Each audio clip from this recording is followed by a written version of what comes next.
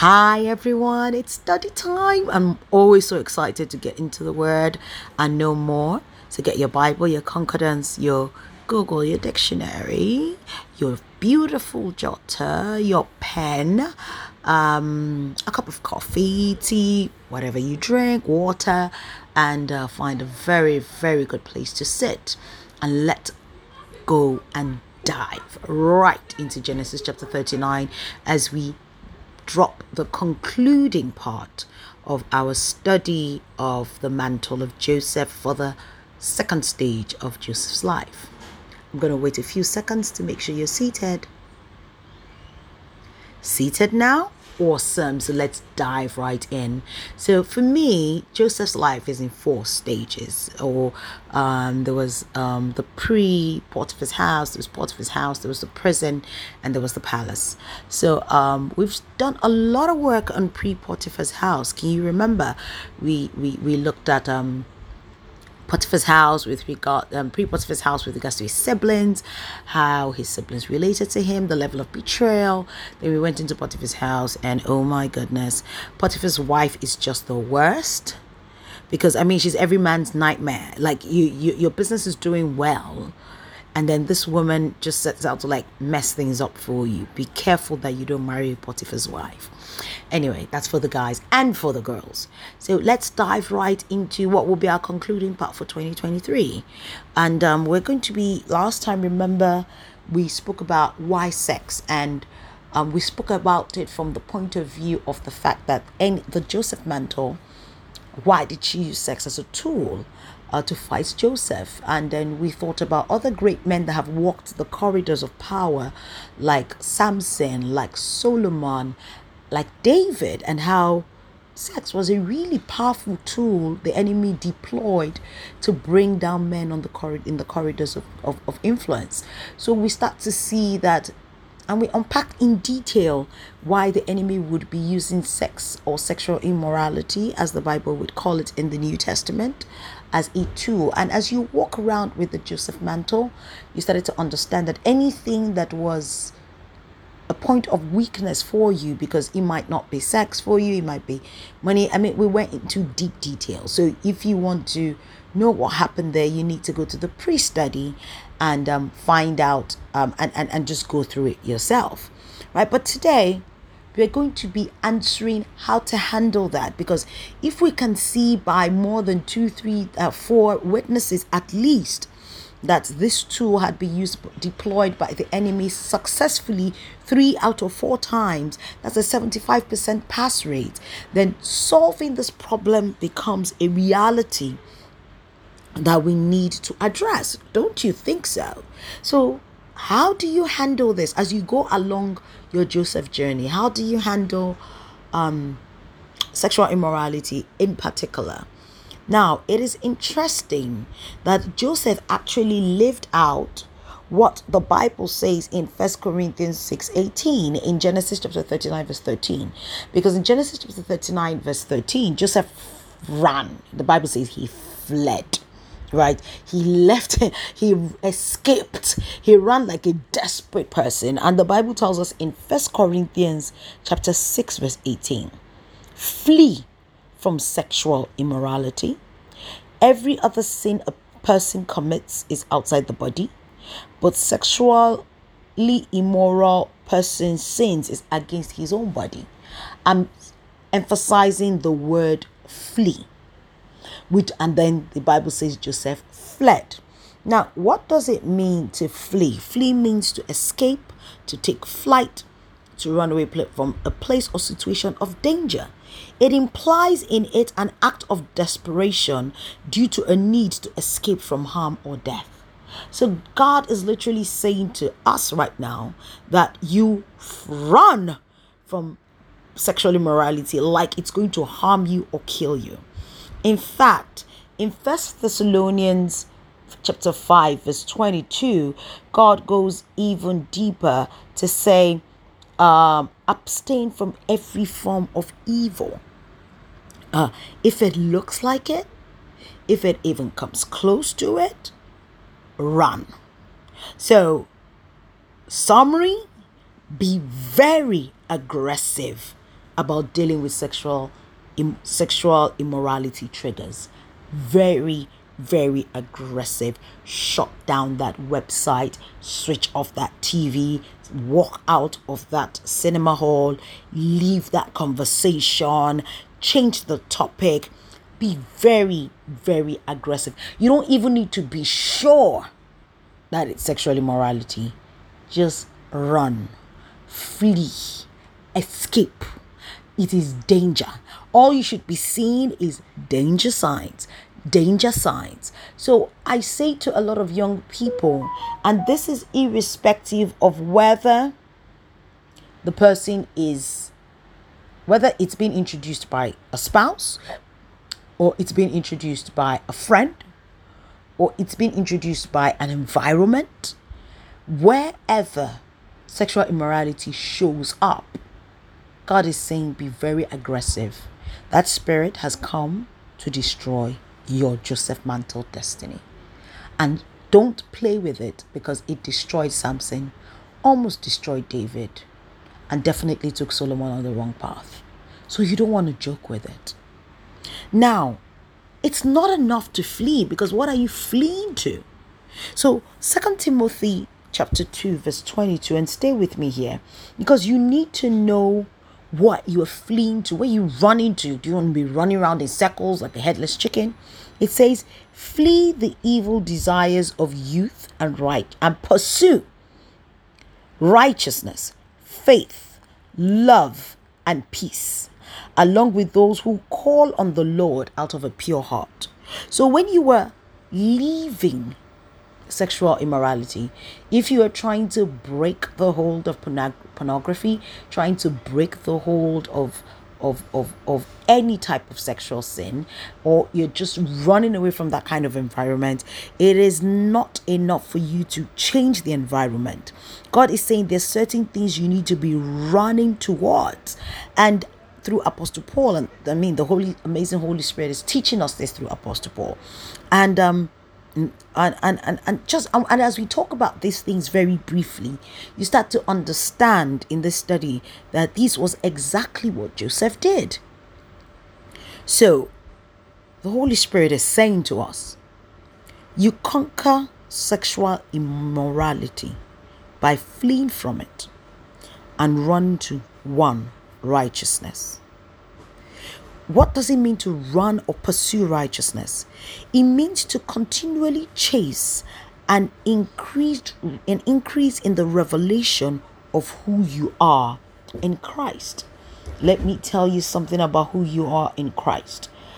In Isaiah chapter 54, from verse 14 to 17, and you really want to open this because these are your tools of warfare. It says, in righteousness you have been established. It says when you are righteous, you are far from oppression. What does oppression mean? Oppression means some sort of hold or punishment or unjust treatment. It says you shouldn't fear. It says terror will not come near you. It says even when the enemy assembles against you, that they will never win. He says no weapon fashioned against you shall prosper. He says every tongue that rises against you shall be condemned, which means that the scorching tongues of men don't hit you. No weapon deployed from the kingdom of the enemy can touch you. And this is the heritage of the servant of the Lord. And the most important part of that scripture is, and their righteousness is from me.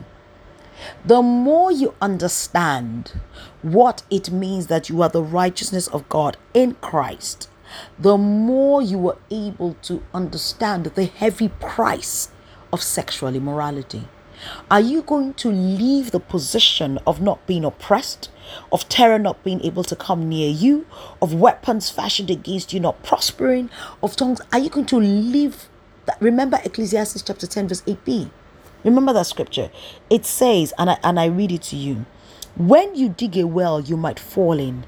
When you break a wall, NIV says, when you break the hedge, New King James says, it says you will, not might, you will be bitten by a serpent. How do we know what they mean by a serpent? Here, Revelations chapter 5. And I'm going to be quoting quite a number of scriptures because I do not want you to say, oh, she just brought it out of the air. Revelations chapter 12 verse 9 and Revelations chapter 20 verse 2 describes the devil as a serpent of old. So one of the ways that the devil and demonic spirits are described is serpents, which means that all the things that Isaiah chapter 54 verse 14 to 17 is protecting you from, when you start to break your hedge. And what is a hedge? It is a wall, is something put to protect, to exclude, or to keep inside. What are the things that God gives us to protect us? It is his word, obedience, prayer. So when you start stepping out of obedience, when you start stepping out of your life being in the word and studying and spending time in the word, when you start stepping out of prayer, you are making your hedge weaker. When your hedge is weaker, what happens is that it is easier for your hedge to be broken, and once your hedge is broken, the serpent can strike.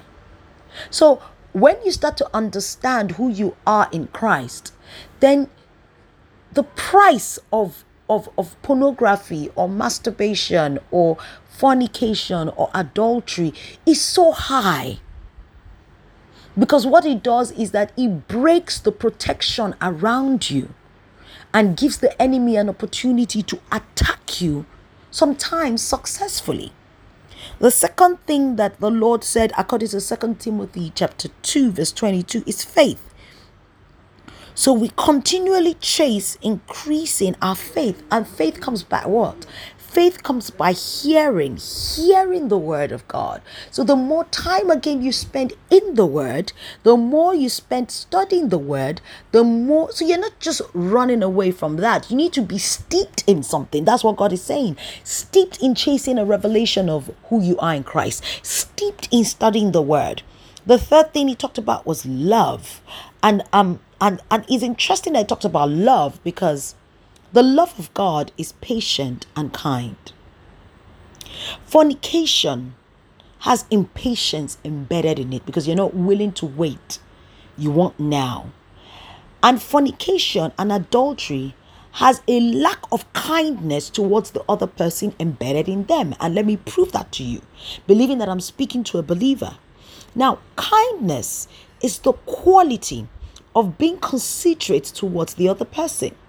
Remember Isaiah 54 verse 14 to 17. Can you genuinely say you love someone and then break their hedge? And then expose them to oppression, to terror, to the scorching tongues of men, to being attacked by weapons deployed from the kingdom of darkness. So if you are saying you genuinely love someone, your desire would be to protect, to shield, to nurture, to harness.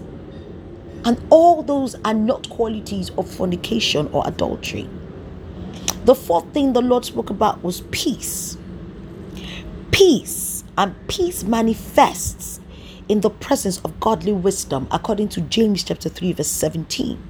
So you cannot walk in peace, real peace, shalom, the Prince of Peace being Jesus, without walking in obedience to the one who is in charge of peace. And Jesus and godly wisdom will never tell you to commit adultery or fornication. It will never tell you to sleep with somebody else's wife. It will never tell you to have sex before marriage, under any circumstances, no matter how you feel. Now, it says engage in the company. The last thing it said was engage in the company of believers who operate in a pure heart. A heart that is free from defilement of the flesh. People who are chasing after God. People who want to be pure. Which means that you are walking in a community that does not support or encourage sexual immorality.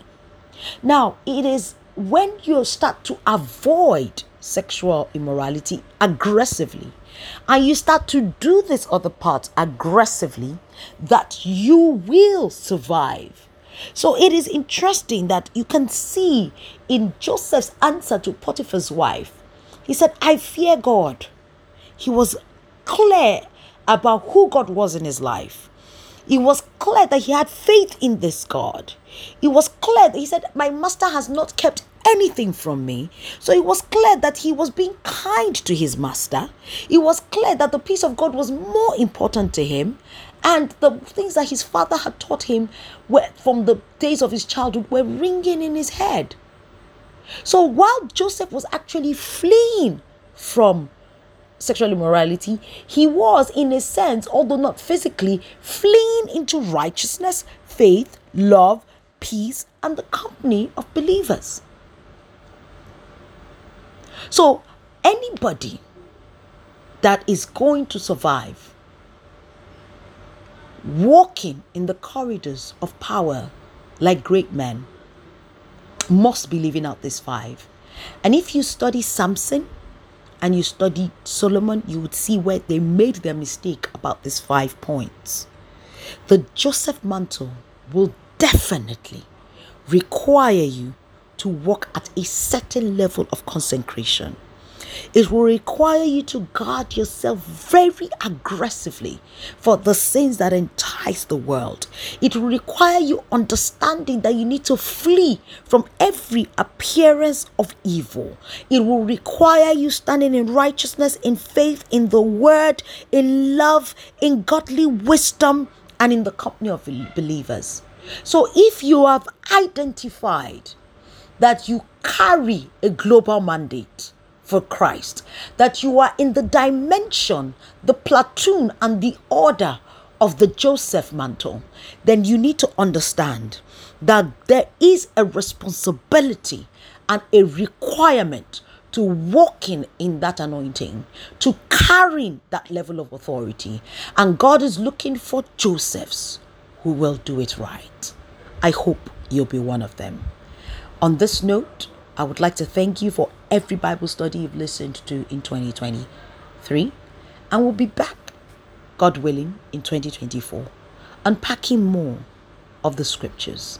I hope I've helped you fall in love with Jesus more than you were ever in love with him before. Daddy, we just want to thank you for this scripture. We want to thank you for helping everyone with the Joseph mantle walk in that grace, that anointing, and that power, helping us fulfill the mandate in whatever platoon we belong to that is required for that office.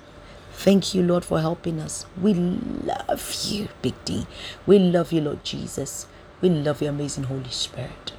In Jesus' mighty name we have prayed. Amen. See you in 2024. It's going to be an awesome year. God bless you.